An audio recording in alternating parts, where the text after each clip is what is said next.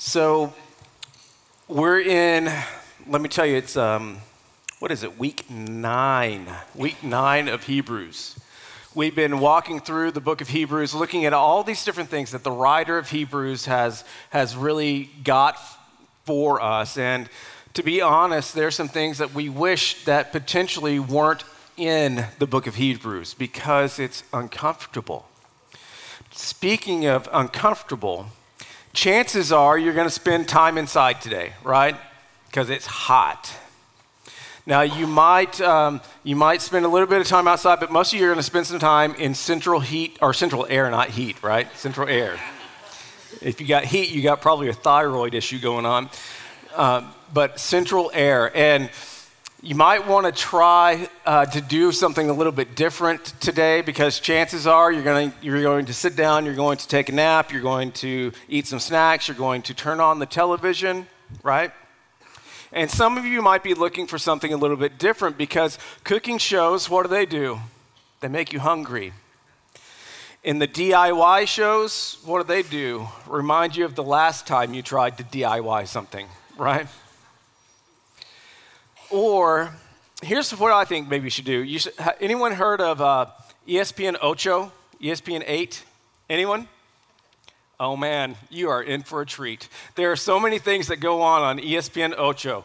It is one of the lost children of ESPN, and they show all kinds of sporting events like this one, like chess boxing.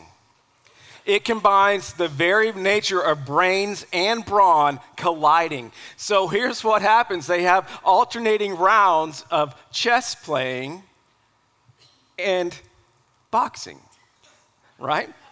Alternating rounds of pummeling and pawning. Yeah? Okay, or this next one, the National Stone Skipping Championship. Now, any of you as kids, you thought, you know what, I could do this. I could be a member of the National Stone Skippers Association because you got on the bank and you went and you launched it out there and it went like 8 or 9 times, okay? Now, there's this guy, his name is Mountain Man Steiner, and he's a world record holder at stone skipping. You know how many times he skips a stone on the water? 88 times. Isn't that amazing? And here I am. I thought maybe my 10 was pretty good, but not so much. How about this one? Sign spinning championships. Who knew? Who knew that those guys had a championship? You watch them out there pointing to a furniture sale, to get a cell phone, to get some pizza. Who knew that it was this competition that had creativity points for acrobatics, right? It's a tough competition. And as we think about the way that we kind of spend our time and the things that kind of draw us away, one thing that I want us to kind of pull our attention to is last week, we looked at our need that we have for one another. We looked at the need that we have for one another and that it is our job to spur one another along in love and good deeds with all manner of encouragement. But to be honest, there are some of us that have trouble being part of the body. See, in Christianity, there's no lone wolf, there's no lone ranger. We are in this thing together. And I just want to pause on this because generally speaking, this Sunday that happens every year since the National Greeting Card Association named it a holiday, Father's Day is generally one of the lowest attended Sundays year-round. Do you want to know why that is? Because oftentimes the men choose not to go to church. They choose to sleep in or go do an activity. So for those of you, men, fathers, influencers in this community, thank you for being here today. Yeah, absolutely.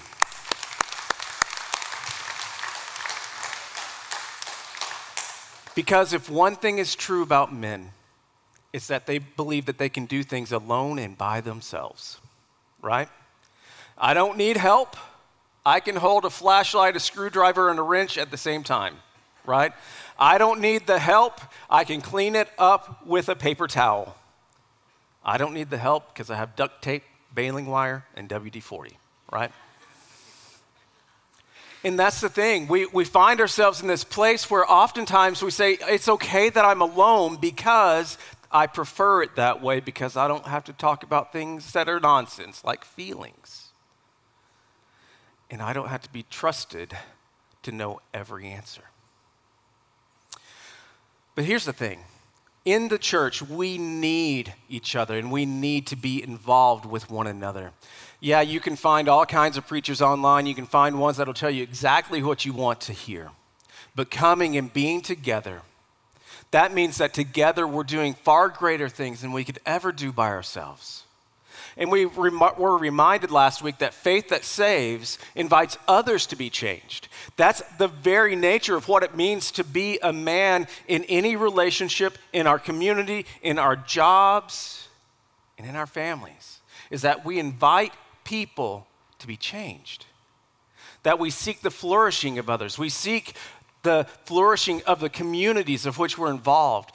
We search to seek and to save those that are lost. We are the protectors and the inviters, the ones that promote welfare. We are the ones that desire to see others come to know Christ, so much so that we push away our own need for comfort, our own need for personal luxuries.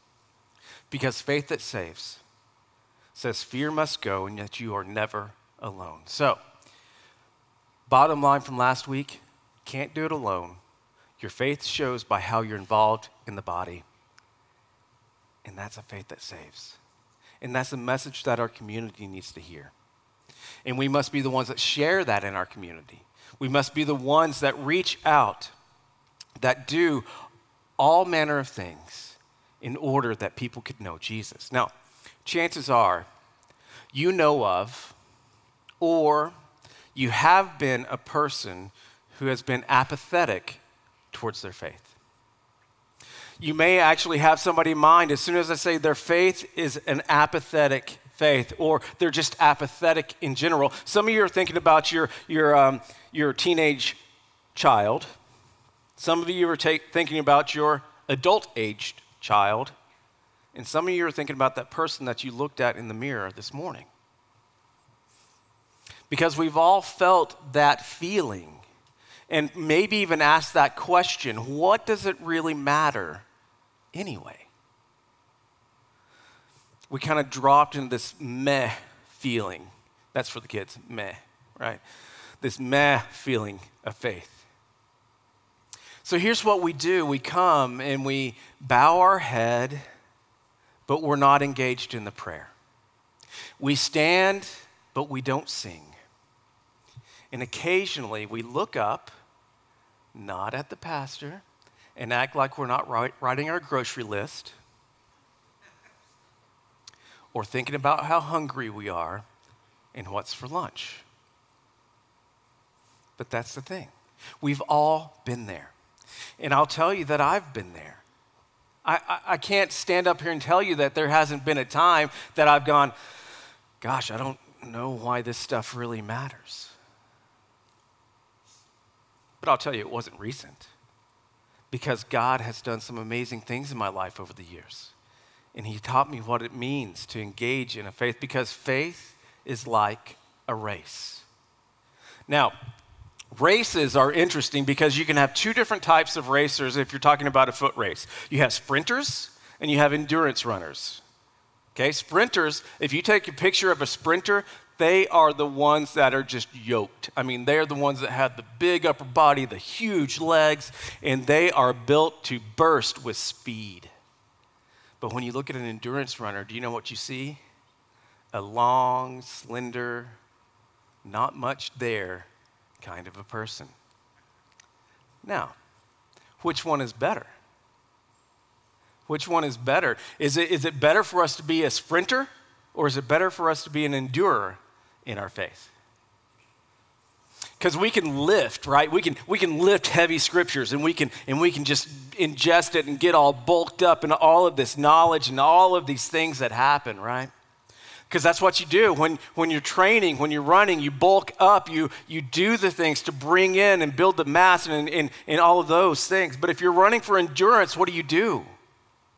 You put in the work so that you can go longer, so that you can go further. And you have proper training. You're doing the proper equipping, and you live a disciplined life. Now, both types of athletes live a disciplined life.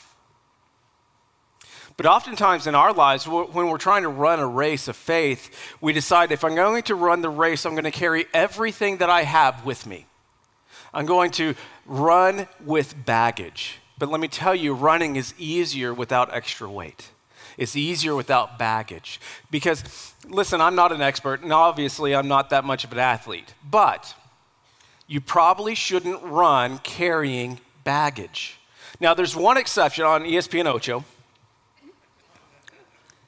It's from Norway, and it is the wife carry.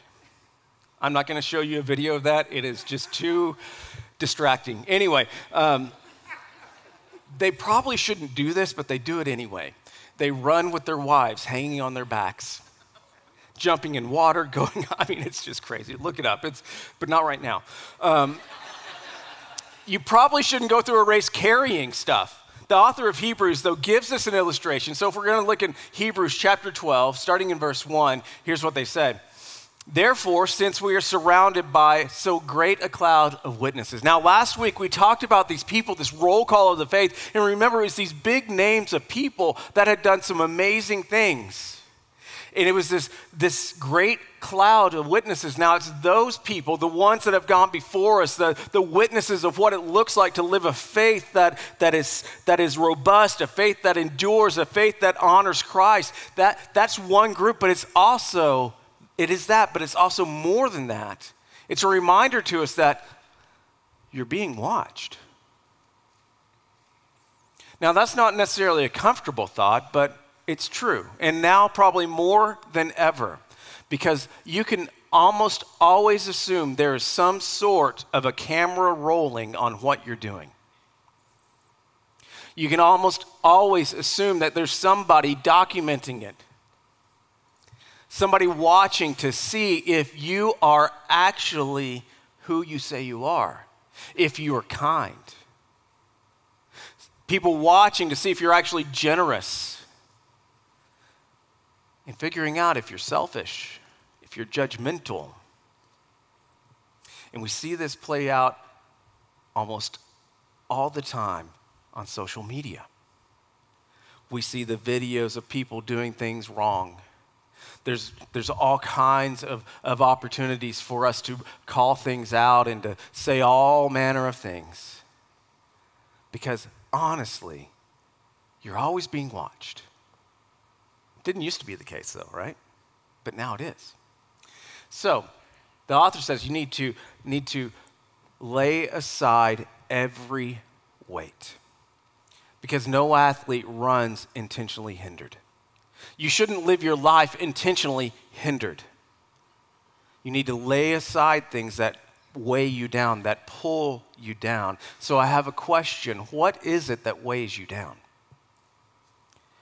What things do you have in your life that you carry that are just too much?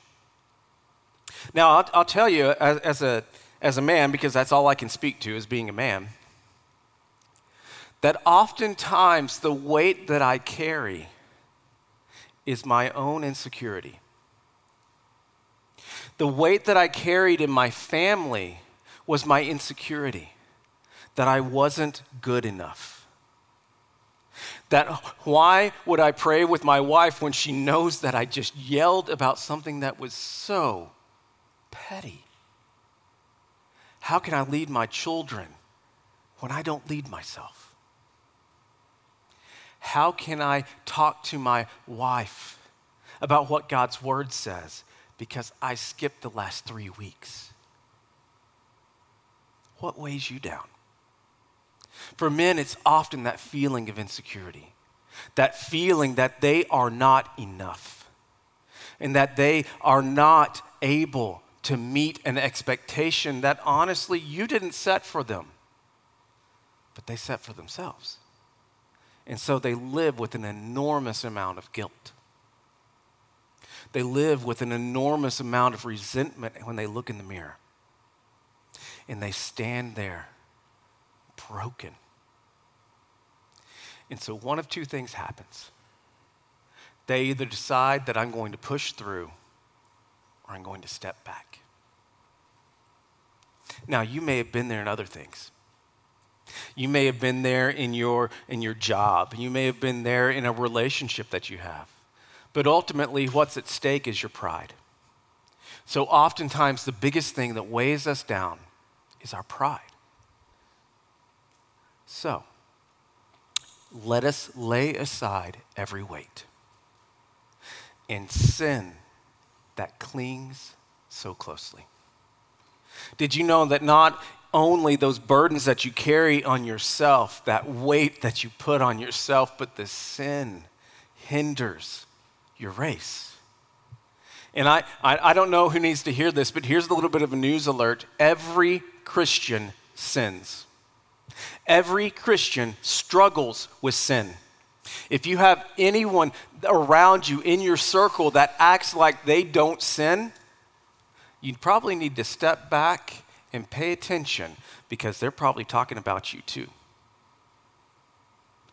Because we have got to understand that every Christian sins, even after they're saved. Should it be that way? No. But it's a reality. But here's the thing. Some sins, they're just more public than others. The interesting thing that I see in this verse is that it says that sin clings to you. It clings to you. Now, in my mind, that's a pretty horrifying truth. That's a pretty big reality that really makes me go, oh my goodness, that is so true, because sin never stops its attack. In fact, it clings on you. Remember when you get something that's packaged in styrofoam and you accidentally break the styrofoam, and how it's just all over and you can't, or it's like glitter. How many of you did a glitter project 5 years ago and you found glitter today? Right? It's like that. Or going into the grass and you catch a grass spur and you can't get it off, or that sticky grass. Whatever it is, it's that idea that it just clings to you. It just holds on.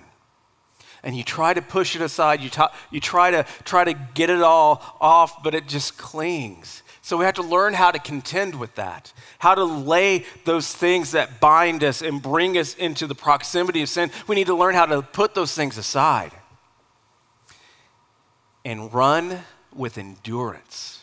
And run with endurance the race that is set before us. That's what the writer of Hebrews tells us, to run with endurance the race that is set before us. Endurance means that it's not a sprint. Your faith is not a sprint. It is a long haul. And you're going to get tired, and the race is already set before you. We're all in the race. We are not bystanders. This isn't paying a ticket to watch someone else play a game. This is a game that you are in. This is a race that you are running. There are no spectator Christians. We all run the race.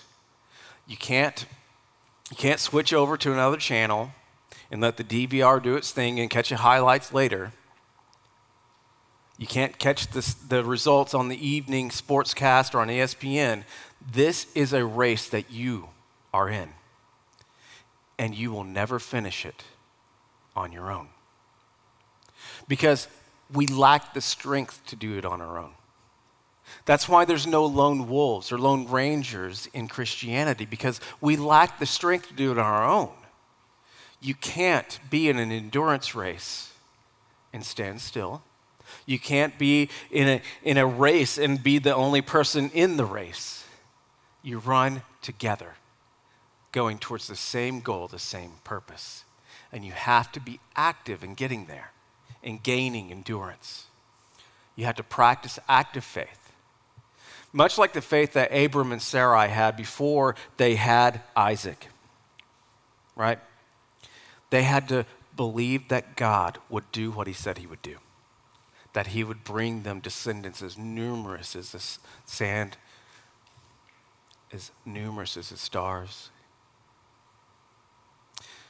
He says we need to run with endurance, looking to Jesus. Looking to Jesus, the founder and the perfecter of our faith. And that's the key of endurance. The strength of our faith, the strength of what we engage in our Christian life is found in Jesus. Now, the faith of others inspires us. You think about those people, those mentors, those ones that are in your life, the people that you look to as giants in your faith. And yes, their faith inspires you. The faith of Abraham inspires you.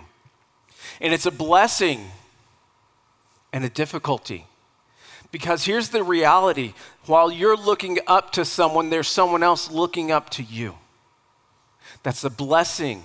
That we all need a mentor. We all need people that we look up to in faith, an example. But the difficulty is that a good number of men and women just don't feel secure in their own faith.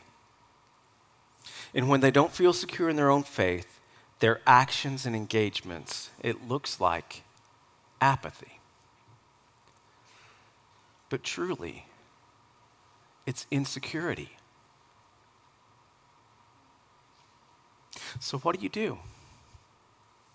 How do you, if you're a spouse that is engaged in your relationship with Jesus and your other spouse, husband or wife, is not as engaged as they should be in their faith, how do you get them to be that way? Well, you can browbeat them, right? You can say, I can't believe that you're not doing the things that you should do. You should get up. You should do these things. You should be the leader that you're supposed to be. We could browbeat, right? We could make them feel less than. We could make fun of them. Or we could do what we learned last week, to encourage in love and good deeds. To encourage in love and action. To spur them along. That's what we're all to do as Christians. So we need a faith that is inspired. One that is inspired by what we read in the Word of God and the lives of those around us, and understand that there are people that will look to us, regardless of where we are in our faith, and look to us as a person that is an example. But here's the good news. In our faith, Jesus is the cornerstone, and Jesus is the capstone. He is the beginner. He's the foundation. He is the source, and he's also the finisher. He's the one that lays everything true and the one that finishes everything off. Jesus is the beginning and the end. Jesus is the unshakable source of strength and our hope of salvation. He is the victory over the chains that try to bind us down. He is the victory over the sin that continues to cling, because Jesus secured the victory for us so that we can stay in the race. Because here's the deal. Who wants to run a race that you will never, ever see the finish line in? Anyone? Who wants to run a race that you know you're going to lose? No one. Because we want to be in a race where we find a victory. And our victory is found through Jesus. Jesus has already proclaimed. He proclaimed this from the cross. He said, it is finished. Your race is finished, because Jesus secured your place with our Heavenly Father there. In fact, the writer of Hebrews says it this way, who, for the joy that was set before him, this is Jesus, the joy that was set before him endured the cross. The joy that was before Jesus was being in the presence of God. But his joy also included being able to fully and finally present you as holy before God. He finally got to put you in that place forever as holy before God. Jesus despising the shame, and he is seated at the hand right hand in the throne room of God, which basically says this. When he sat down, he said, it's done. He is seated. The work is finished. Holiness before God means that God has been satisfied. Your holiness before God has been satisfied through Jesus, and your standing with him has been secured. And so the writer of Hebrews then goes on and kind of fleshes this stuff out, talks about the discipline of God and all of these things. But then he comes down to this exhortation, this encouragement that I want to spend the rest of our time in today. It's in Hebrews chapter 12, verses 12 through 16. He says, therefore, because of all these things, because Jesus is seated at the right hand of God, he has secured your winning spot, your holiness before God, and God loves you, and he molds you and shapes you through discipline and through other means. Because of all these things, therefore, lift your drooping hands and strengthen your weak knees.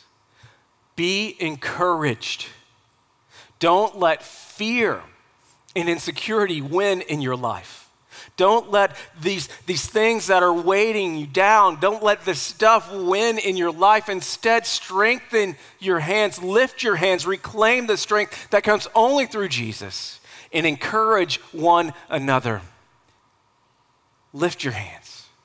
Lift your hands in praise to the Father. Lift your hands in the strength of Christ, and strengthen your weak knees. Keep standing. Keep moving. Anyone, this has only happened to me maybe twice in my life, where you run so far that your legs stop really working, okay? I didn't like it either time, so I stopped doing it. Have you ever been in a spot where your knees needed the strength? That's what he's saying. You have got the strength that comes through Jesus. Stand up straight. Run with courage to the future. God is sovereign. He can be trusted. And the joy of being in the presence of God, his joy is in front of us. In fact, that's the prize that what you're running for, is that you have a future with God in heaven. That's your future. He says, make straight paths for your feet. Make moral and righteous paths. Make straight paths. No rocks, no curves. Straight paths. Arrange your life, and this is probably one of the more difficult things to do. Arrange your life so that sin's opportunities are significantly reduced. Because we like to be engaged in all manner of things. And sin is sticky. It clings, and it's hard to set a straight path. But the writer of Hebrews says, you make a straight path for your feet. Take out the stumbling blocks, take out the curves, take out the blind corners, take out everything that brings an opportunity for sin and for all of these things, these weights that can weigh you down. Get rid of those things. Set a straight path. And don't run alone. In other words, he's saying, don't make faith difficult. To be honest, faith in God is really not that difficult. It's the practice of obedience and laying our desires down that's difficult. The practice of faith is knowing that God is the creator, sustainer, that he is the one, he is holy and he's worthy to be praised. That he sent his son Jesus to die on the cross for our sins so that we could be with him in heaven forever. That is the basis of our faith. That's not difficult. What's difficult is when we are not intentional in our lives. When we lack the desire to intentionally make choices that move us in a direction towards where God wants us to go. We make faith difficult when we try to do it by ourselves. When we go at it alone, we make it more difficult than it ever has to be. We make faith difficult when we don't look ahead towards the prize that is in Christ Jesus. We make it difficult when we focus our minds and our hearts on things that are idols. But when we focus our hearts and our minds and our eyes on Jesus, the author, the perfecter of our faith, we make our faith more easy. We make it easier when we encourage one another. We make it easier when we lift one another up. We make it easier when we build up one another. As we build endurance, as we make wise choices. How do we make sure that our faith is not difficult? We let Jesus transform our heart into his. That means that we drop that extra weight, the guilt, those things that kind of pull us back, those insecurities that tell us that we're less than. Because yes, without Christ, every single one of us is less than. And then we learn to be transformed into the likeness of Christ.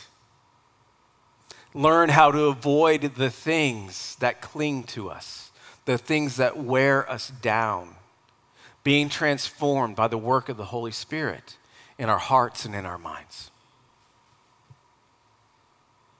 He says, do all this. Make a straight path so that what is lame may not be put out of joint, but rather be healed.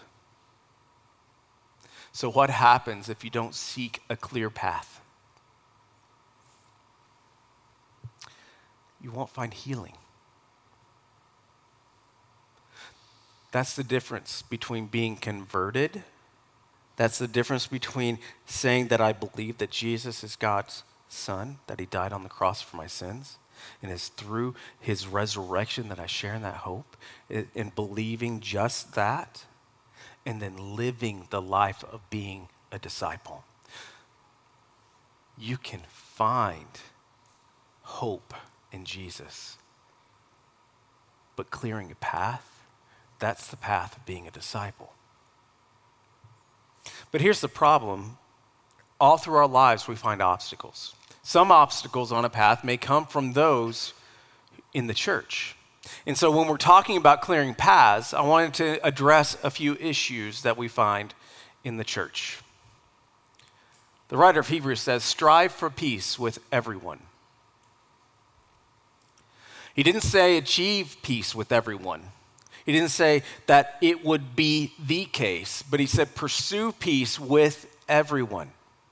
Now, while we may not be able to achieve peace, Christ's people are the ones that will strive for peace.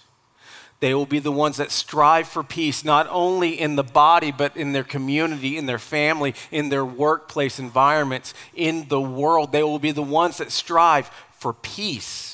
And they will be known for doing so. Let me ask you a rhetorical question.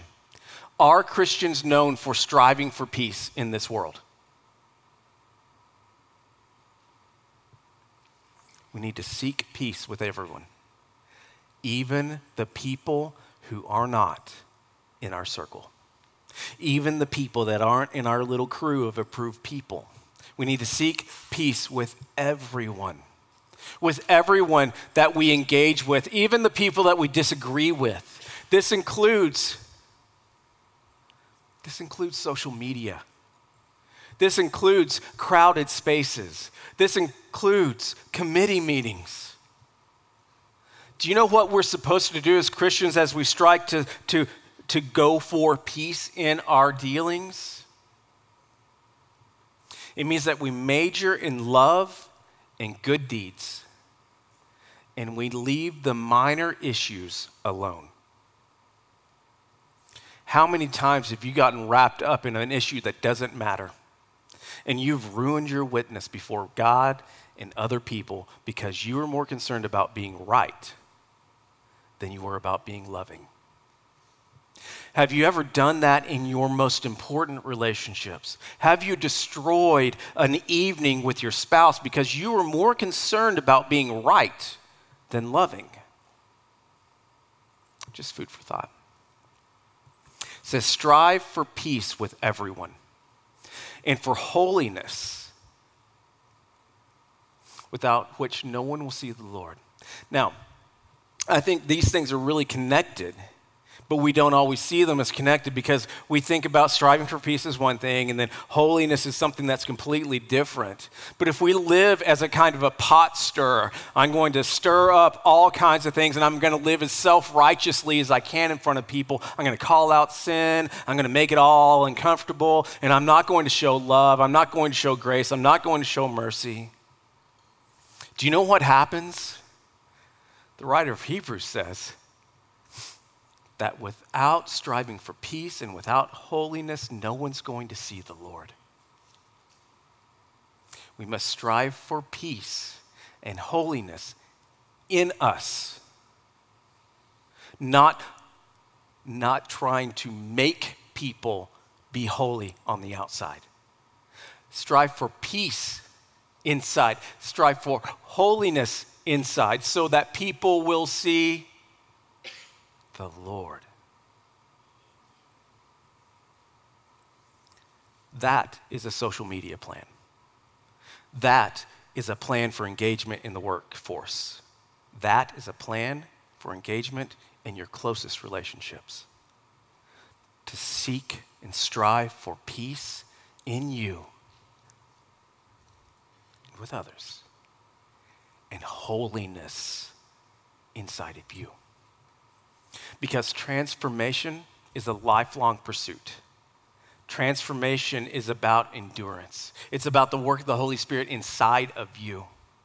You have to grow in your relationship with God. You need to grow in passion for Jesus. Seek him daily. Hunger for his word. Hunger to be a person that is filled with the holiness of God, because this is true of every single person in this room, is that we must live faithfully. We have to live faithfully. Those who run, they're not perfect. The runners in the race are not perfect. There's only one who is perfect. And they're not sinless, but they're running the race. It means that you're fighting sin and you're living faithfully in a community. And you're gaining endurance together because you are spurring one another along in what? Love and good deeds. And if we do that, we will see the Lord.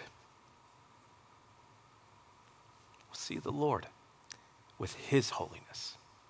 So he says, hey, here's your responsibility. See to it that no one fails to obtain the grace of God.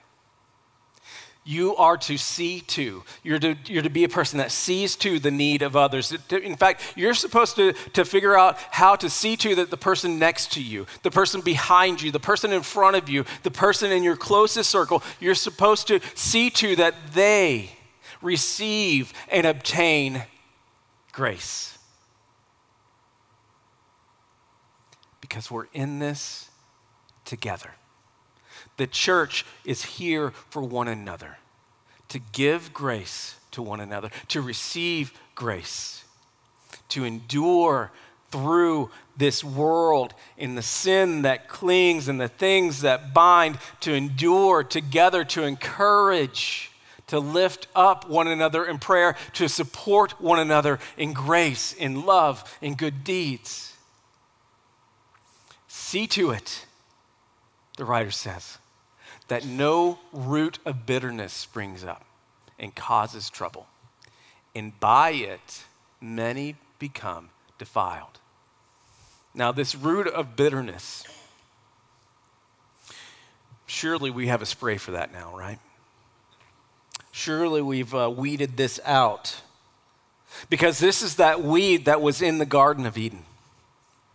The root of bitterness grew in the Garden of Eden. I know, right? How do you come back from that? Anyway, bitterness arises out of this, because it was in that moment that Eve was deceived, and she was told, you know what, God is probably holding out on you.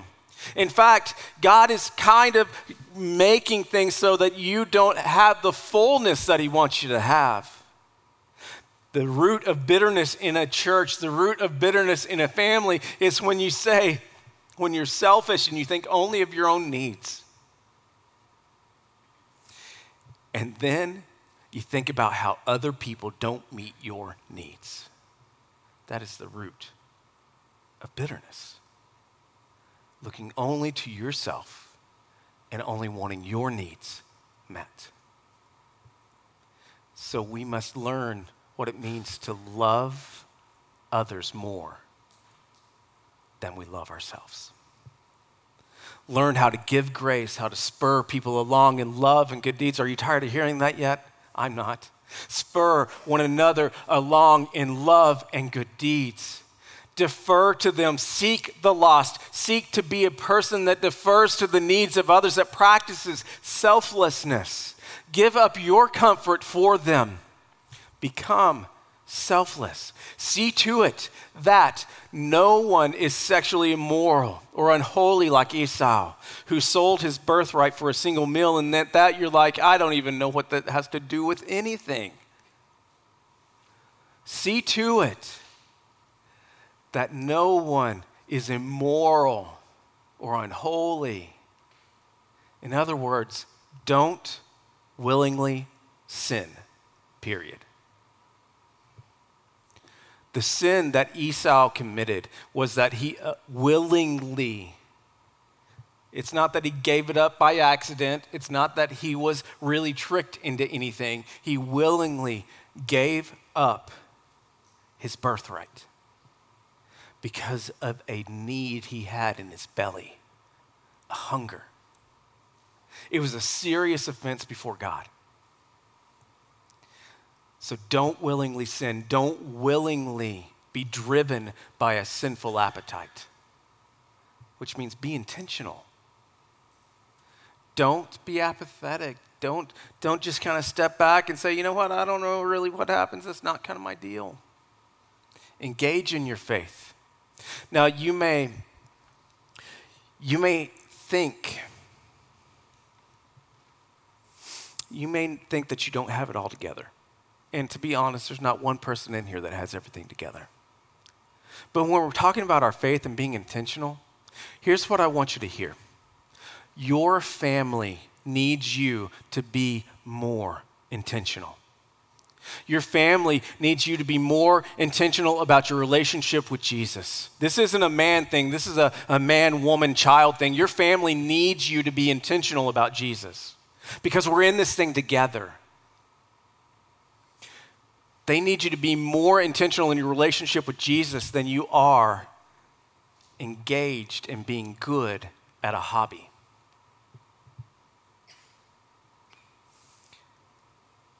Now, the church, we will give tools. We will give tools and we will give opportunity to engage in a relationship with God, but it is your responsibility to lead your family in a right relationship, in a real relationship with God. Apathy in men means that we've rejected our place as the spiritual leaders in our homes, and in our families, and in our church, and in our communities.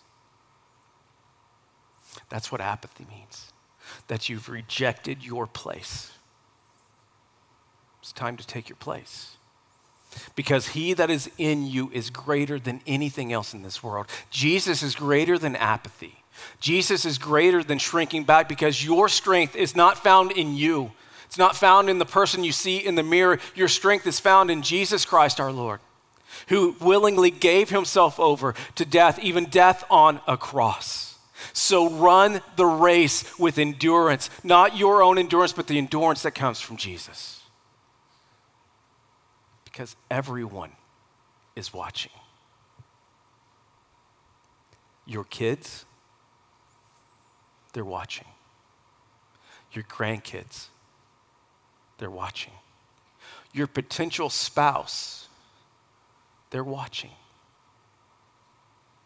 So be transformed. Be empowered by the work of Jesus in you. Be transformed by the work of the Holy Spirit. And here's what Paul said as we close. I want you to say along with Paul these very words, that I have fought the good fight. I have finished the race. I've kept the faith. Would you pray with me?